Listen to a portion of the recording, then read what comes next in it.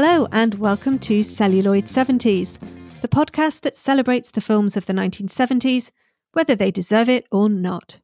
I'm Ali, and I'll be your guide on this audio road trip through the UK film releases of the most pivotal and unpredictable decade in Hollywood history, where in this series we're currently focusing on the year 1970. This week, following on from the last Hammer Films focused episode, we're going to continue exploring some of the horror releases of 1970, of which there are a surprising amount, by the way. The films I've got lined up for you this week are the two 1970 releases from one of Hammer's biggest rivals, Amicus films. Namely, The Mind of Mr. Soames, starring Terence Stamp in a very different role for him, and Scream and Scream Again, the first film to feature the literal triple threat of Christopher Lee, Peter Cushing, and Vincent Price. Kind of, but more of that later. Like last episode, I thought it would make sense to cover a little of the history of Amicus before we discuss the films themselves, how they were formed, and the journey that took them to 1970 and the release of this week's films. Once upon a time, 1956 to be exact, a shy sci-fi nerd and a law graduate from New York submitted a screenplay to Associated Artists Productions. Their names were Milton Subotsky and Max Rosenberg, and the script was called Frankenstein and the Monster. Screenwriter Milton Subotsky and producer Max Rosenberg weren't exactly newcomers to the movie business.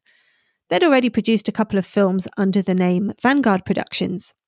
These had been cheap-to-produce attempts at cashing in on the rock and roll movie craze sparked by Rock Around the Clock. They didn't exactly set the world on fire as examples of the cinematic art, but the opportunity to see the biggest rock and roll stars of the day on the big screen had proved popular enough to make them moderately successful at least. Even if Rosenberg himself described them as a bunch of songs connected to a stupid plot. However, the rock and roll crowd, they had proved somewhat fickle, and the music industry was so fast-moving that even with Milton Subotsky's lightning speed production times, the artists on the screen could well be past their sell-by date by the time of the movie's release. So, Vanguard Productions realised it was time to move on to the next big youth market in 1950s cinema. Horror. Milton Subotsky set about writing his own take on the Frankenstein story, Frankenstein and the Monster, with the intention of returning to what he considered to be the true origins of the tale. Subotsky was pretty pleased with his screenplay and he submitted it to Associated Artists in confidence that there was a successful movie idea in there. However, Associated Artists passed on the script.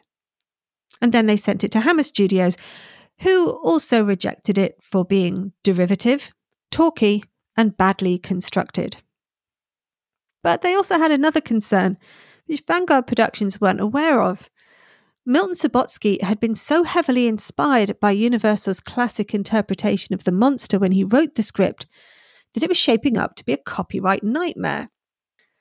Hammer had announced that they had a Frankenstein movie coming up, and Universal had their lawyers on speed dial ready and waiting for any evidence of copyright infringement in the depiction of the creature.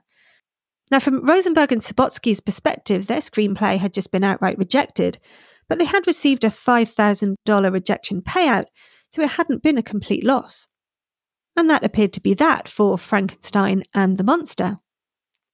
Except that soon afterwards, Hammer released to great success, as we covered in the last episode, a film called The Curse of Frankenstein, a movie with uncanny similarities to the script for Frankenstein and the Monster, which kick-started the Frankenstein franchise revival and ushered in a period of huge success and popularity for Hammer films. Milton Subotsky and Max Rosenberg were understandably upset and disappointed. Rather than outright rejecting Vanguard's screenplay as they'd originally believed, Hammer had rewritten it without their knowledge. Ever the man of business, Max may have felt cheated, but he understood the industry and he was content to move on. But Milton walked away from the whole experience with a burning resentment against Hammer films. But Vanguard Productions soon got back to the business of making movies themselves. There was a film adaptation of Broadway prison breakout drama The Last Mile, starring Mickey Rooney, followed in 1960 by Girl of the Night, led by Forbidden Planet star Anne Francis as a high-class hooker. Then these X-rated productions were surprisingly followed by a family-friendly Lassie ripoff called Lad, a dog. But Subotsky wasn't entirely ready to move on from his experience with Hammer, and he was desperate for an opportunity to break into the horror market and show them how they were doing it wrong. Milton Subotsky had some unused TV scripts from a proposed Boris Karloff TV series which had remained unsold, and he selected one of these as inspiration for a new horror script. It was a story about a student in peril on a field trip to a town of devil worshippers. Despite the fact that the story was originally set in New England, Max and Milton had developed a plan to produce the film in the UK, and there were two very good reasons for this. Number one was that, thanks to Hammer, the UK was now widely acknowledged as the home of the horror movie. And two, money.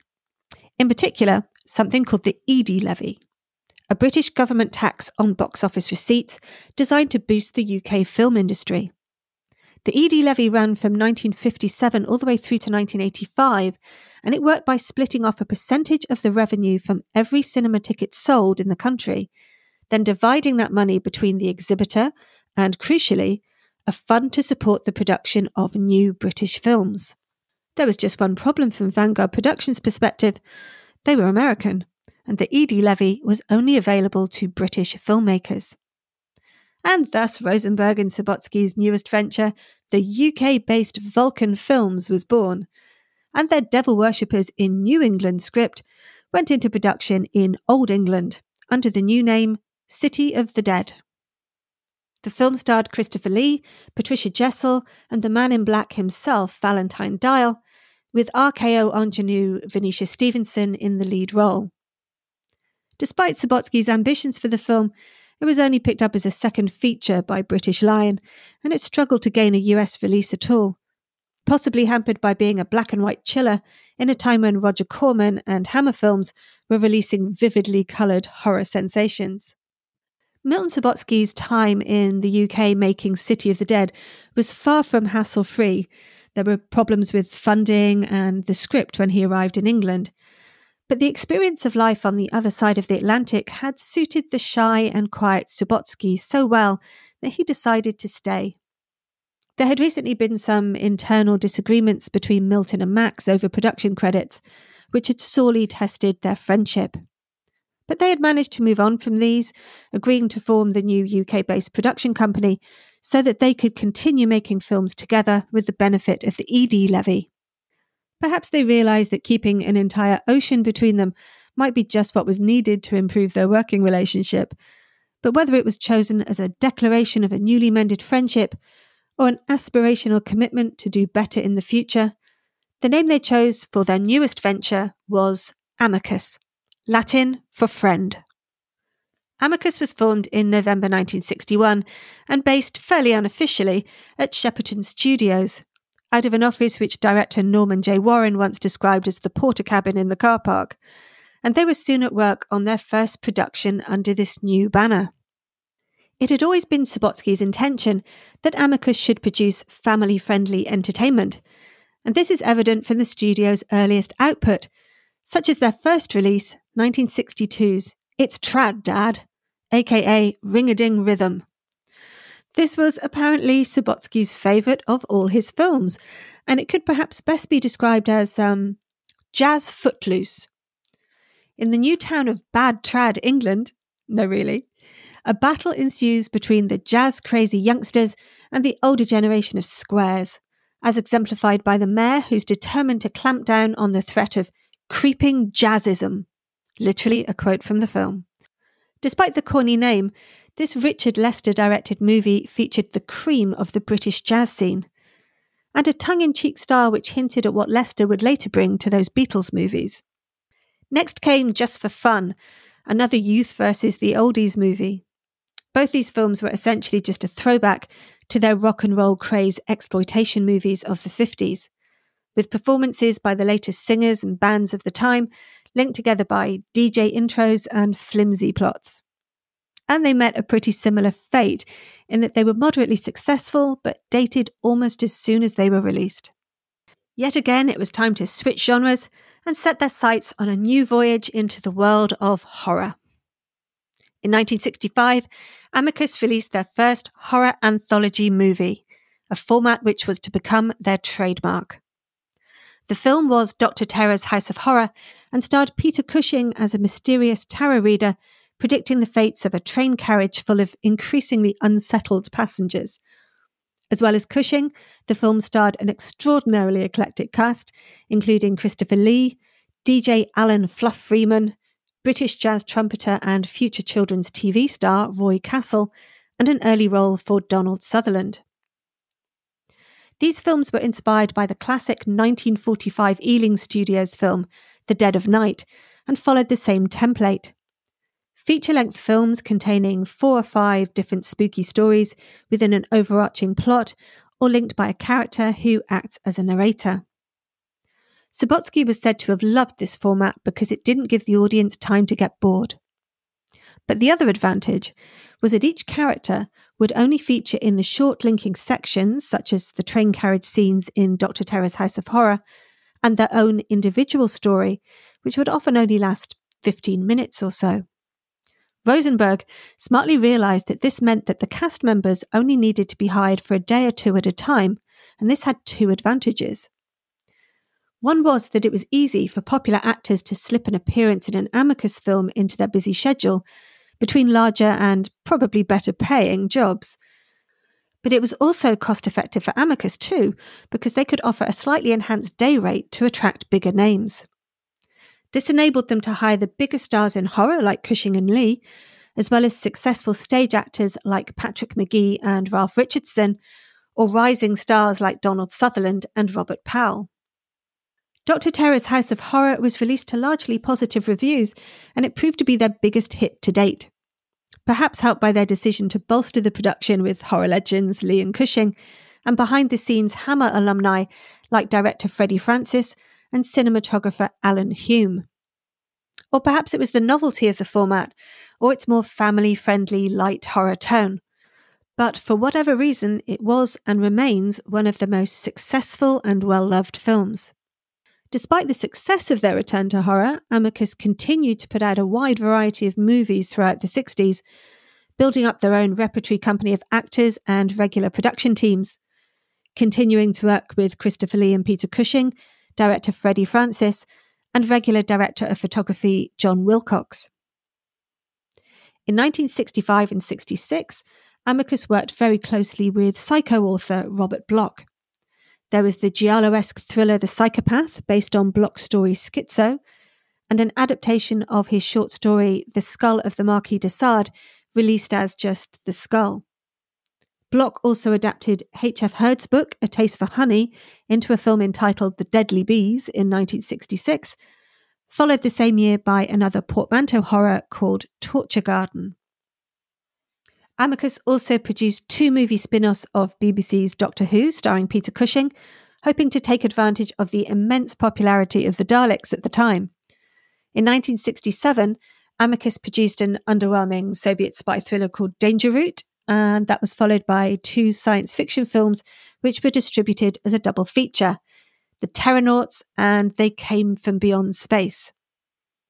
The last 2 were the result of an agreement with Embassy Pictures, who had promised Amicus that they would finance and release 2 of their films if they could produce them both for £200,000. An ambitious but less than successful attempt, I'm afraid.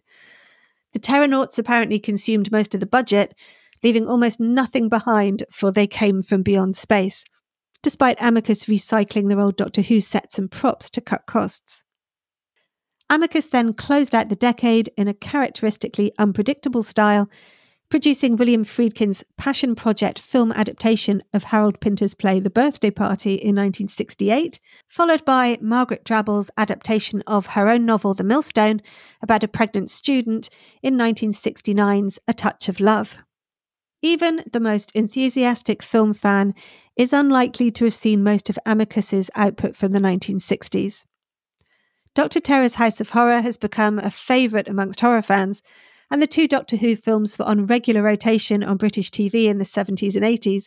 In fact, Peter Cushing might well have been the first portrayal of the Doctor that I ever saw.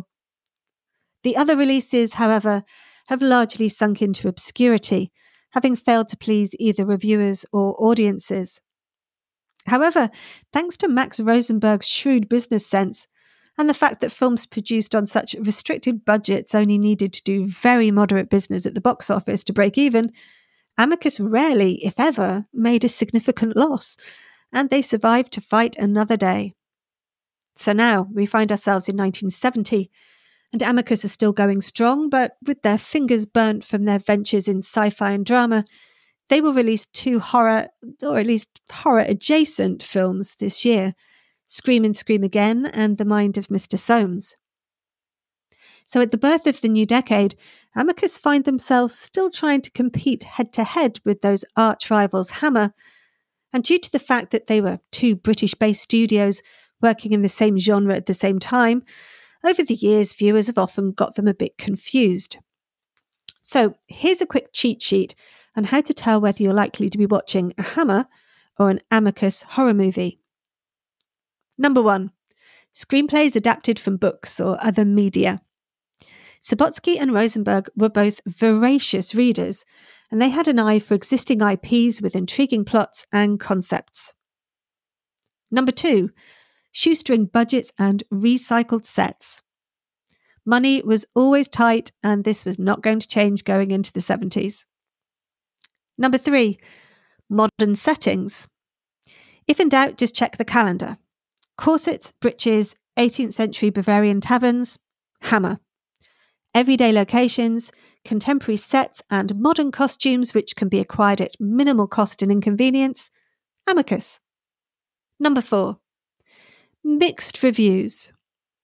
Now don't get me wrong, Hammer movies also got their fair share of divided opinions, but as we'll see this week, Amicus's fondness for unique content could lead to reviews that were not just mixed, but sometimes positively baffled. And finally, number 5, a character called Maitland. It's a name that crops up consistently in Milton Subotsky's scripts, and once you've become aware of it, you can't not notice it anymore. The reasons for this are still fairly enigmatic, I'm afraid. Milton Subotsky was once asked what had inspired this unusual fixation on the word Maitland, to which his reply was, "I just like the name."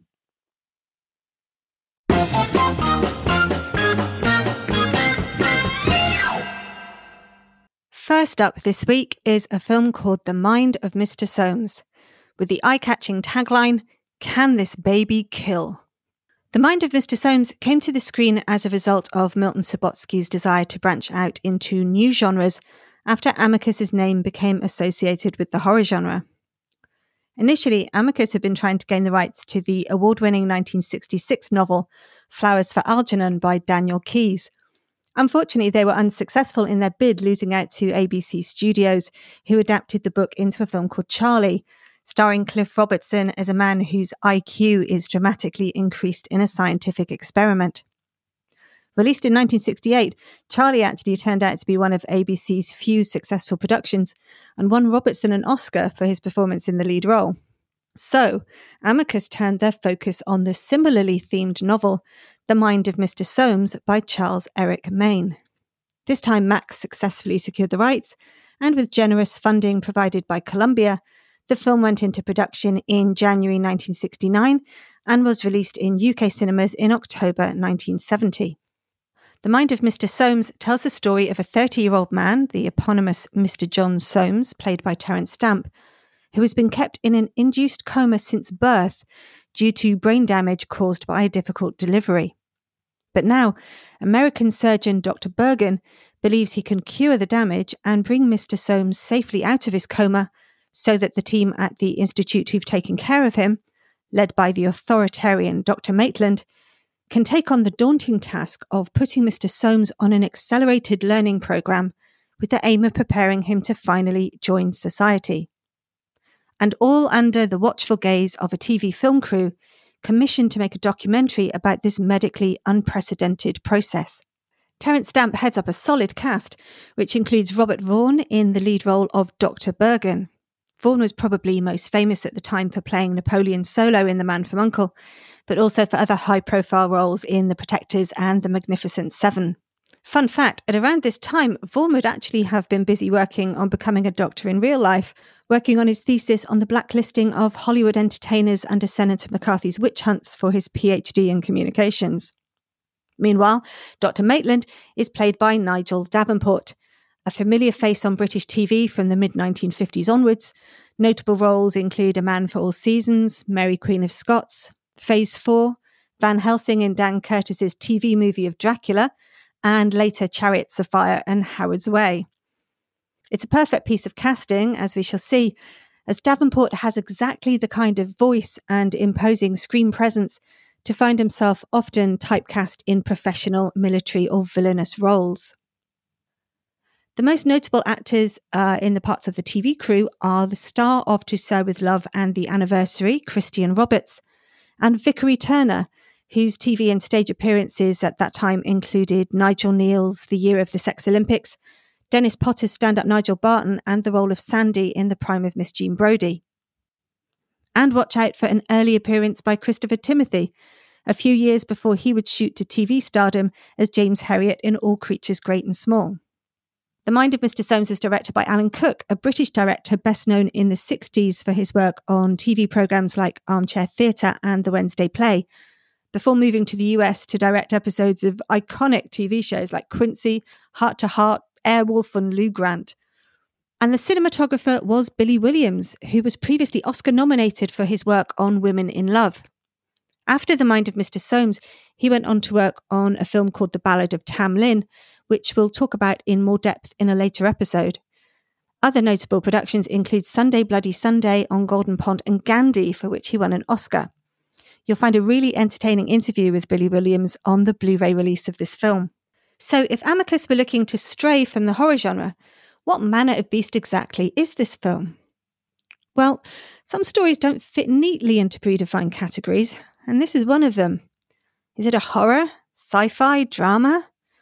What do we call a film about science versus nature, compassion versus control, about the rise of voyeuristic television spectacles and the importance of empathy?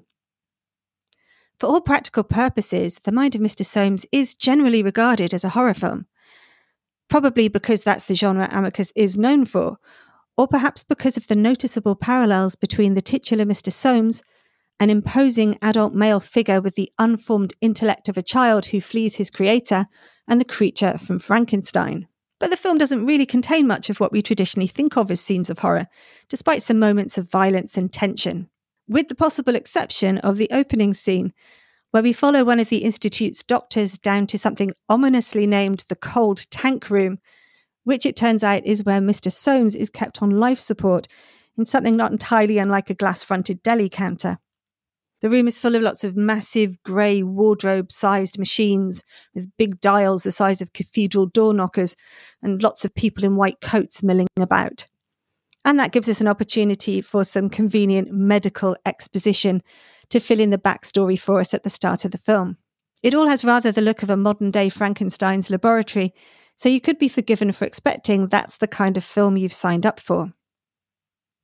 And while all that is happening, pioneering surgeon Dr. Bergen is flying to the UK to reverse John Soames' brain damage and bring him out of his 30-year coma. We see him on his flight, sitting next to a young mother with a distressed baby. He is calm and smiling, reassuring both mother and baby that the child's crying is understandable and healthy. And it's a pretty neat way to introduce us to his character. He's got the instincts of a parent, and he understands that children have emotions which can't and shouldn't be stifled. It's clear he believes that compassionate management is more effective than harsh discipline, and this belief is going to be the driving force for the dramatic tension in the film. While he's making his way to the clinic, we see the camera crew arrive, having been commissioned to produce a fly-on-the-wall documentary not only on the surgery itself, but also the subsequent grueling process of educating this 30-year-old infant. It's clear that the clinical director, Nigel Davenport's Dr. Maitland, is keen to raise his profile by documenting his management of this unique medical case. So we've already neatly set up the foundational dilemma of this film. After all these years of caring for him as basically an inanimate object, does Dr. Maitland's clinic see Mr. Soames as a patient in need of care or an interesting and unique case which will turn the eyes of the medical world on them? It's fortunate, therefore, that the surgery is a complete success, because it really could have been a bit awkward otherwise. And it's when John Soames comes round from his surgery, opens his eyes and comes to consciousness for the first time, that all these underlying conflicts and tensions start to collide. Dr. Bergen, responsible for post-operative care, is quick to demand that the clamouring camera crew, having terrified Soames with their noise and lights, are shut outside to provide the patient with some calm and dignity. And as Soames' recovery progresses, it soon becomes abundantly clear that the two doctors have quite different ideas about how to manage their patient and his newly emerging personality. Dr. Maitland has a hefty training manual written and ready to roll out with John Soames. It's full of rigid schedules and set milestones, with no flexibility to allow for impulsivity or enjoying the moment. He hasn't accounted for anything not going to plan, for Mr. Soames responding with human emotions like tiredness, sadness, or playfulness. Or, God forbid, the possibility that his plan is just wrong. Meanwhile, surgeon Dr. Bergen has a very different approach. His concern about his patient's management encourages him to extend his stay in the UK and play a bigger part in Mr. Soames' mental and emotional development. He buys a large collection of toys, emphasises learning through play, and encourages the understanding that sometimes a child's mind just needs a break from the pressure. Meanwhile, the documentary crew look on, because John Soames is not just part man, part infant, but also part medical experiment and part TV spectacle. So through all this push and pull and constant scrutiny, poor John Soames is just trying to get to grips with everything, really. How to manage his own uncoordinated 6-foot body, his volatile emotions, the educational hothousing he's undergoing, and his growing desire to learn what exists outside of this single room with its goldfish bowl viewing window through which the chuckling camera crew watch his every move. And Terence Stamp is magnificent as John Soames, a role that comes at a really interesting point in his career. A former flatmate of Michael Caine's, he famously dated supermodel Jean Shrimpton and actress Julie Christie. He'd been one of the iconic figures of 60s Carnaby Street cool, having shot to fame in 1962 in the lead role in Peter Ustinov's Billy Budd. By the time Terence Stamp was offered the role of John Soames, he'd already worked for William Wyler, Joseph Losey, John Schlesinger, Ken Loach, and Pier Paolo Pasolini. But this film comes around the time that Stamp's moment in the spotlight seemed to be coming to an end. By the early 70s, he'd noticed the phone had stopped ringing, and his agent informed him that casting directors were now looking for a young Terence Stamp. At 31, Stamp understandably felt rejected by the film industry, and convinced his career was over, he bought a round-the-world plane ticket and dropped out, spending most of the 70s in ashrams in India until his agent offered him the chance to work with Marlon Brando on Superman. And maybe his performance here gives some clue as to why the film industry didn't know what to do with him at this time. When he hit the comeback trail in the early 80s, it was largely in the role of villain, which is not uncommon for British actors in Hollywood when they get to around 40. But despite his absurdly good looks, yes, I am a bit biased, been a big fan for a long time, he'd never really been locked into those heroic, handsome leading man roles. He was already playing more psychologically complicated characters in the 60s and 70s. He really just didn't seem to be afraid of playing against his good guy good looks. And as John Soames, he really abandons all ego and commits to the role of 6-foot toddler. Wearing a pink romper suit, bouncing up and down with excitement for his dinner, eating with his hands, throwing tantrums, and cheating at scale extric.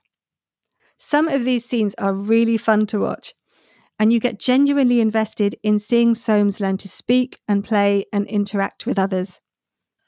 Which makes the more combative scenes, where his childish instincts are stifled by Dr. Maitland, seem all the more sad and moving. But it's the result of those moments, where you see Stamp's face darken with petulant anger, that brings this film closer to the realm of horror. Because remember that tagline, "Can this baby kill?" Well, a 6-foot adult male having a toddler tantrum is nothing to laugh at. And that's when the conflicting approaches of the two doctors stops being theory and becomes urgently relevant. Throughout the film, I found it impossible not to side with Dr. Bergin's gentle and supportive attitude to John, encouraging him to learn through making his own decisions. But as Soames' desperate need for freedom and new experiences overcomes him, the importance of Dr. Maitland's focus on impulse control becomes more obvious. And it's at about this point that I start wondering, dramatically speaking, what the point of the TV camera crew is in this narrative. Because once the film gets going, they don't really have anything to do except to act as a kind of Greek chorus, reacting with sadness or laughter as they watch the John Soames show play out on the other side of the glass viewing screen. And I'd rather assume that their presence would be one of the catalysts for the plot. But despite a big build-up for the hard-nosed personality of the documentary's presenter, played by Christian Roberts, he doesn't have any real interaction with John Soames or the medics between the time Soames first wakes up until the final scene. There's a small action by the camera crew at the end of the film, which triggers the final drama, but you could have removed them from the whole scene and achieved the same result in a very slightly different way, and it really wouldn't have made any difference. And it does seem like a bit of a waste of the talented cast that they've hired for those roles.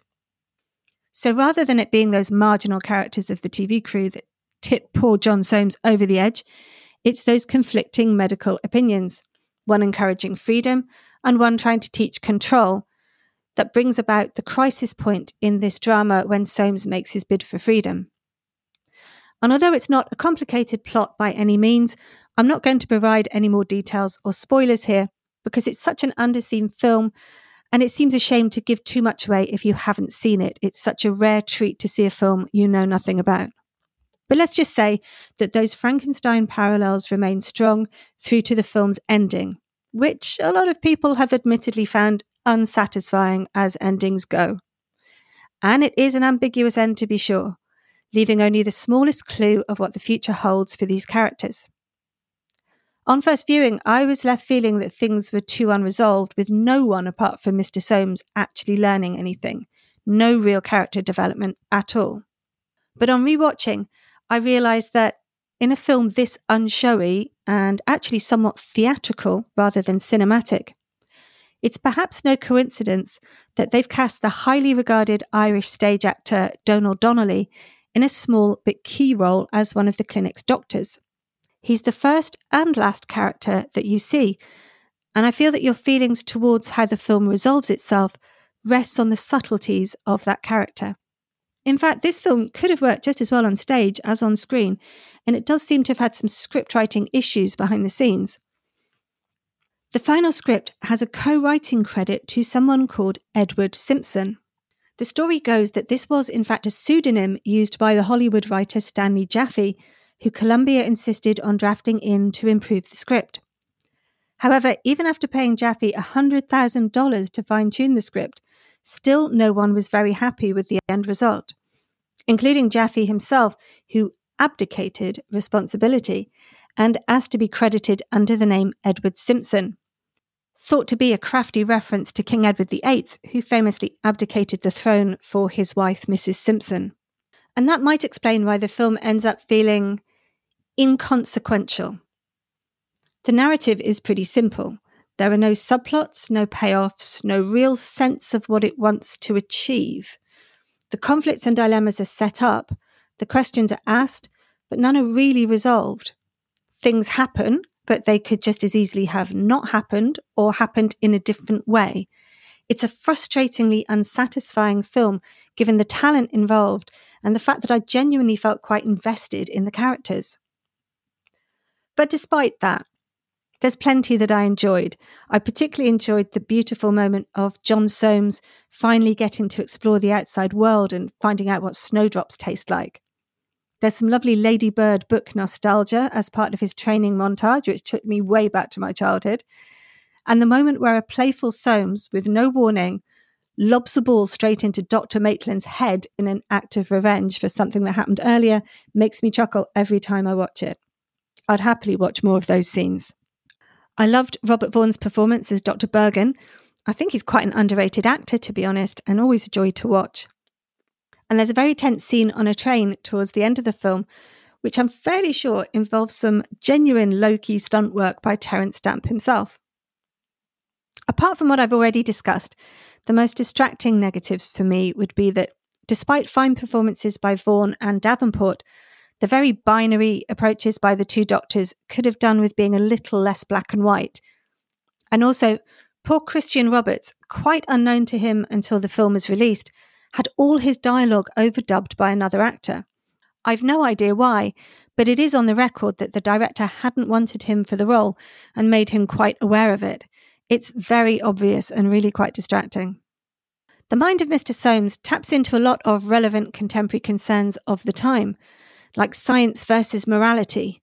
Has science gone too far? Have the priorities of the entertainment world, like money and audience figures, begun to undermine the respect for human decency, compassion and respect? The two doctors and their differing viewpoints seem to reflect the contrast between the authoritarian and starchy post-war British past and the relaxed views of the 60s. Hence, Soames taking pleasure in the garden's trees, water and snowdrops like a flower child. But despite this, the film was a box office failure and sadly quickly forgotten. Which seems a shame. Don't get me wrong, it's no classic, but it's an interesting premise which the director has taken seriously and treated respectfully. It's a very solid cast with unshowy but honest performances, and overall the film has the benefit of being something really different from the mainstream. Apparently a little too different from a box office perspective, but still worth a watch, I think. Especially if you're a fan of Amicus or Terence Stamp. So if you do get the chance, give it a watch and let me know what you think.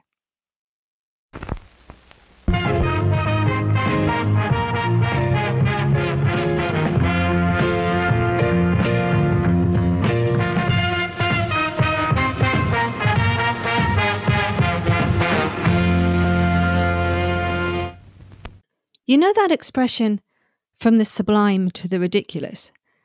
Allow me to offer you an illustrative example of that concept through the medium of film appreciation. Because following the subtle, low-key, slow-paced mood of The Mind of Mr. Soames, we have the utterly bonkers Scream and Scream Again. It has car chases, it has medical malpractice, missing spy planes, sinister fascist dictatorships, detectives eating sandwiches, a zombie vampire called Keith, dogs and cats living together, mass hysteria, and I absolutely love it. But before we get stuck into the plot, let's cover a bit of backstory because honestly it will be relevant later on. As I mentioned previously, Milton Subotsky was an avid reader, and he had an eye for an intriguing and cinematic plot. And in this case, it was the 1967 science fiction story The Disorientated Man by Peter Saxon which caught that eye. Peter Saxon was in fact a pen name, apparently first used by W. Howard Baker. It had become the go-to nom de plume for several writers, including Martin Thomas and Stephen Francis. The Disorientated Man is in fact believed to be a round-robin story produced by the combined effort of Baker, Thomas and Francis, presumably rather like a kind of extended game of consequences. And to be honest, this will be worth bearing in mind while you watch the film, because at certain points during Scream and Scream Again, you might find yourself wondering if someone accidentally dropped 3 different scripts on the studio floor and the pages got all mixed up. So on this occasion, unlike with The Mind of Mr. Soames, Amicus were successful in purchasing the rights to the novel they were interested in and also securing financing from Louis Hayward, the head of European operations for American International Pictures. But this was conditional on Amicus using the same team as the previous year's film The Oblong Box. That's director Gordon Hessler, screenwriter Christopher Wicking, Vincent Price and Christopher Lee. Milton Subotsky set to work on writing his own film treatment of the story, which he called Screamer, and which by all accounts was quite unfilmable. Director Hessler hated it, and writer Christopher Wicking described it as like watching a souffle dying. Hessler therefore requested a substantial rewrite from Chris Wicking, and was clearly much more satisfied with the end result. In fact, he credited it with elevating the quality of the original Pulp Fiction by giving it a political dimension. Wicking had been particularly struck by the perturbing vision of the future depicted in the book and was chilled by the realistic accounts of political terrorism and torture. But surprisingly, the inspiration for the mood of the film was the work of Hollywood action director Don Siegel.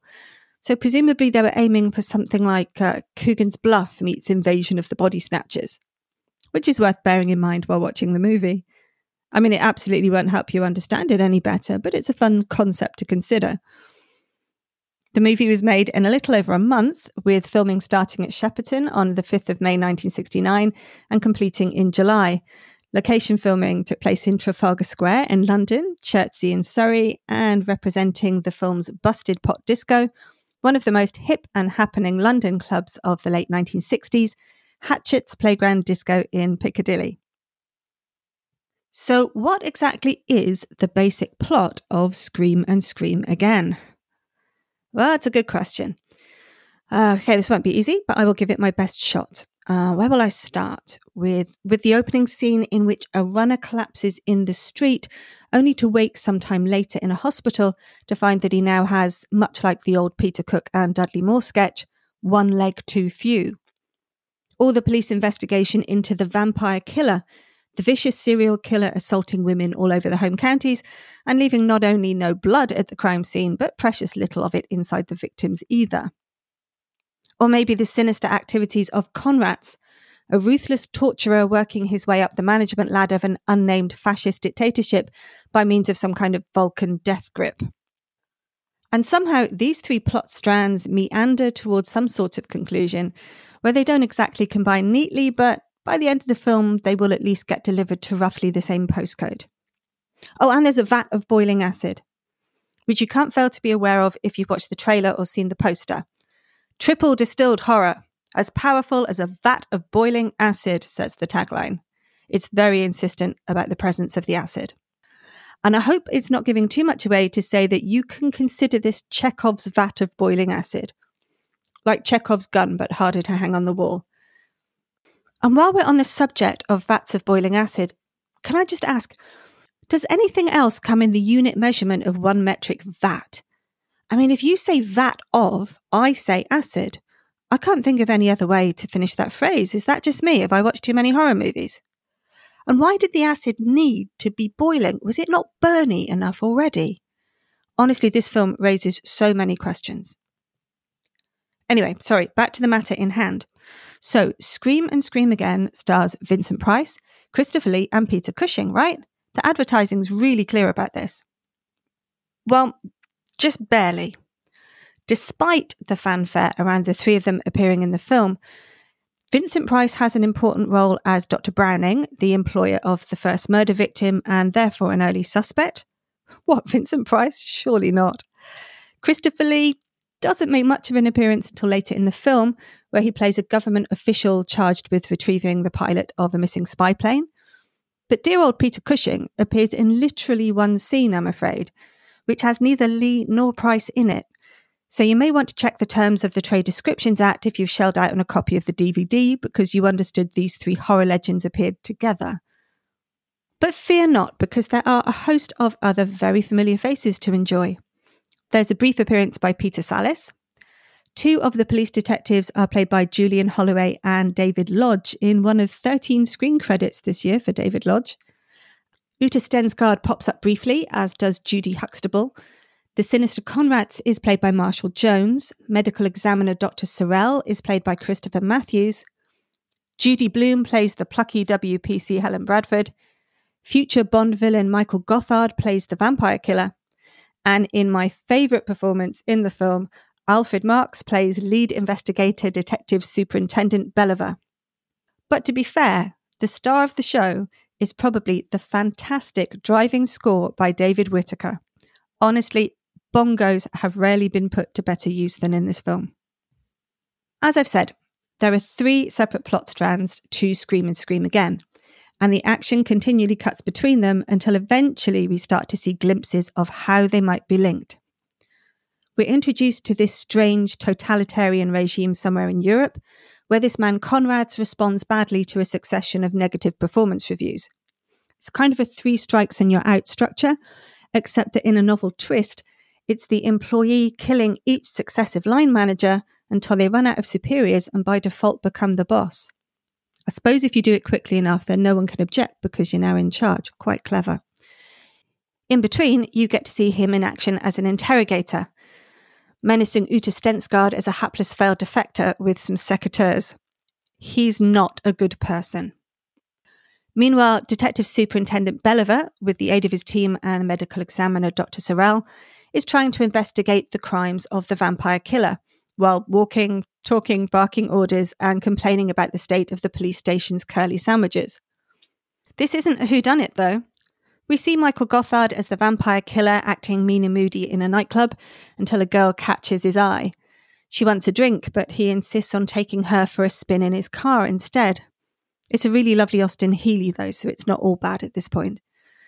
Before long, she's suggestively fondling the car's gear knob in a way that suggests that perhaps she hadn't been that thirsty after all. But unlike this hapless girl, we know where this is heading, and soon it becomes all too clear that she's made a very bad decision. This leads to a sting operation where the WPC, played by Judy Blume, bravely offers to go back to the same nightclub and act as vampire killer bait. It nearly goes very badly wrong for her, but her colleagues manage to save her in the nick of time, but the vampire killer manages to make off in his car.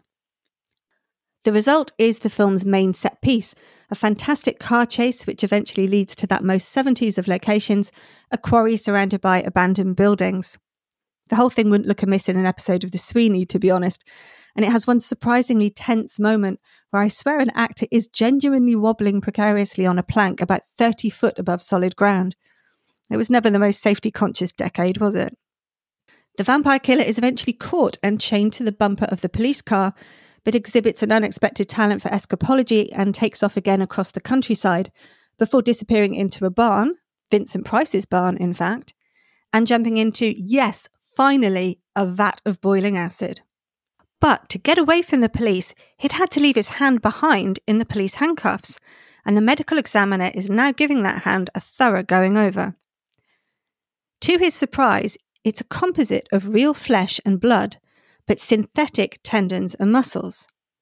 So Keith the vampire killer was as synthetic as his ruffled shirt? Apparently.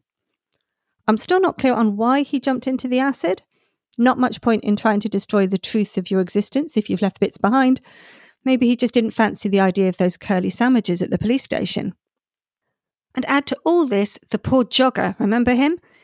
He got admitted to what he thought was a nice clean hospital for treatment on his dodgy ticker, but every time he wakes up, he finds himself missing another limb. The poor man's being whittled down like some old driftwood. It's sad around about this time that two worlds collide and the sinister Conrad's contacts Christopher Lee's character, who is, of course, mysterious and taciturn in a way that only Christopher Lee can really pull off. But it's clear he works for the British government, and he's been tasked with retrieving the pilot of a missing spy plane. This would be the same pilot that Conrad's had been torturing in a previous scene, but I don't think he mentioned that to Lee when they meet at the most secret and undercover of locations, the Fountain in Leicester Square. Because Conrad's has other things on his mind. He wants all of the police files on the vampire killer. So the vampire killer is more important than a cutting-edge spy plane. Interesting. Now we can vaguely start to plot some tenuous connections between totalitarian regimes, stolen body parts, and composite humans with synthetic muscles and violent urges. All of which eventually leads us to a showdown between two doctors, medical examiner Dr. Sorrell and Vincent Price's Dr. Browning, because, yeah, of course he was involved all along, you knew that. And just to bring this full circle, it all takes place in the same modern-day Frankenstein's laboratory set as the mind of Mr. Soames. Yes, the exact same set and props. I told you Amicus were thrifty. And obviously, this is where Vincent Price will get to give the big speech that will explain everything. Well, remember I mentioned that story of how this film went from page to screen would be relevant later? Well, that's because the script does make a noticeable deviation from the plot of the original book. Because while in Scream and Scream Again, these medical misadventures were instigated by an unnamed fascist regime somewhere in Europe, in The Disorientated Man, they were perpetrated by aliens. Yeah, aliens. And according to Christopher Lee, it was part of the original plan for the film that this would be the big reveal at the end of Scream and Scream Again.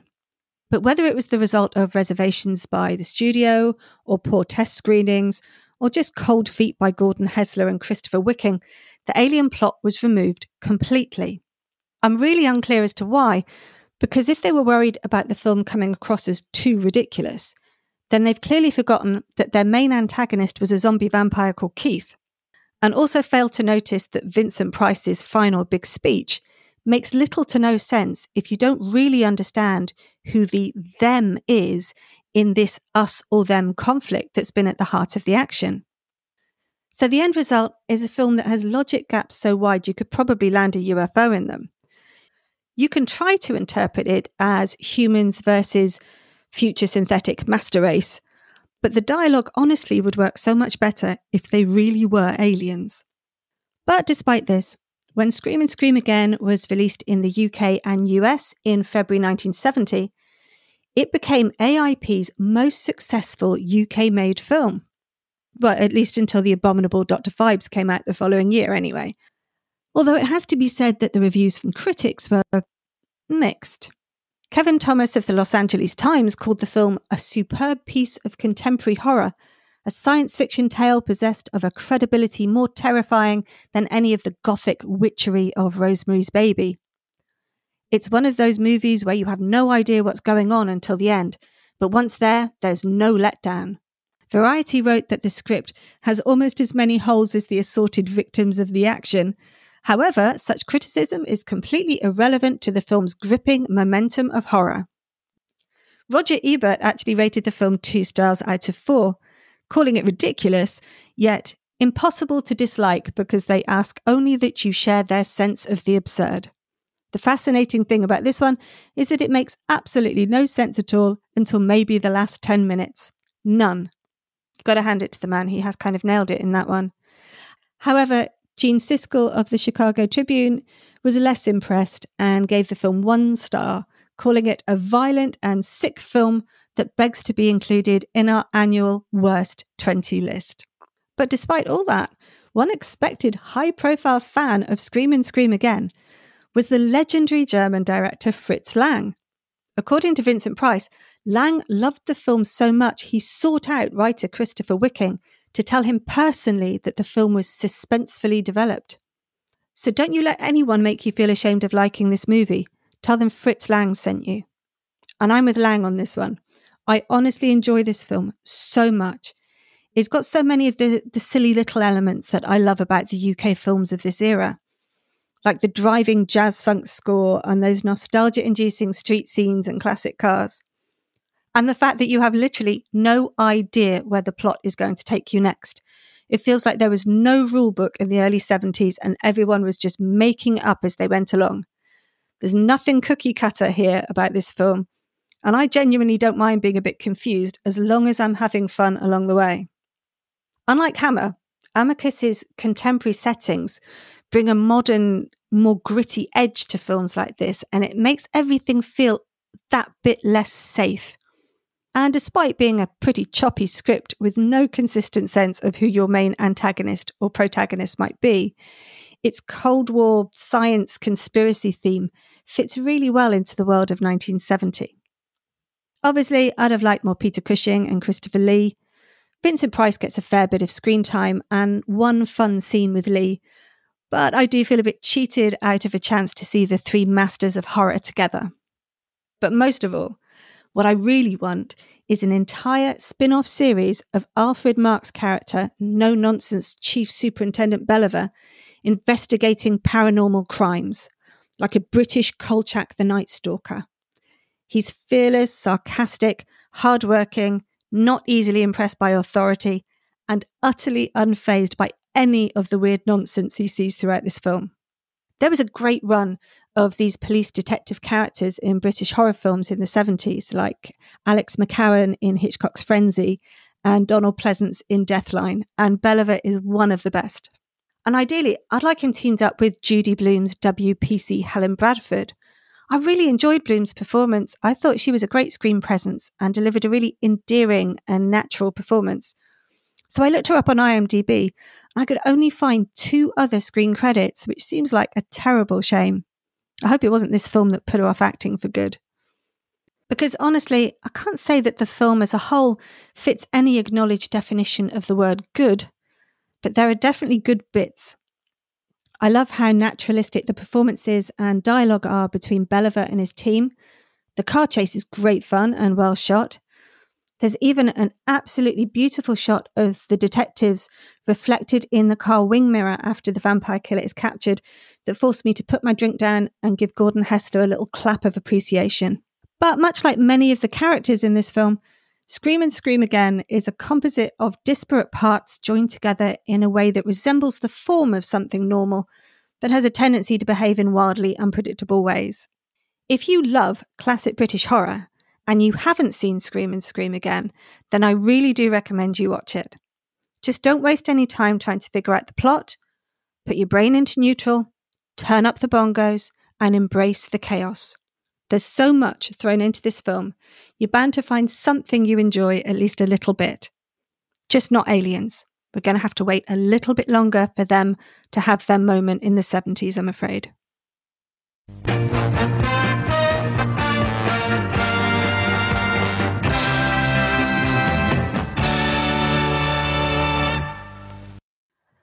Well, that's it for this edition of the Celluloid 70s podcast. Thank you so much for joining me. I hope you found something to enjoy, and if so, maybe you'll consider liking and subscribing. You can find Celluloid 70s on the usual podcast places: Apple Podcasts, Spotify, Amazon Music, and Google Podcasts. And there are accounts for the show on Facebook and Instagram.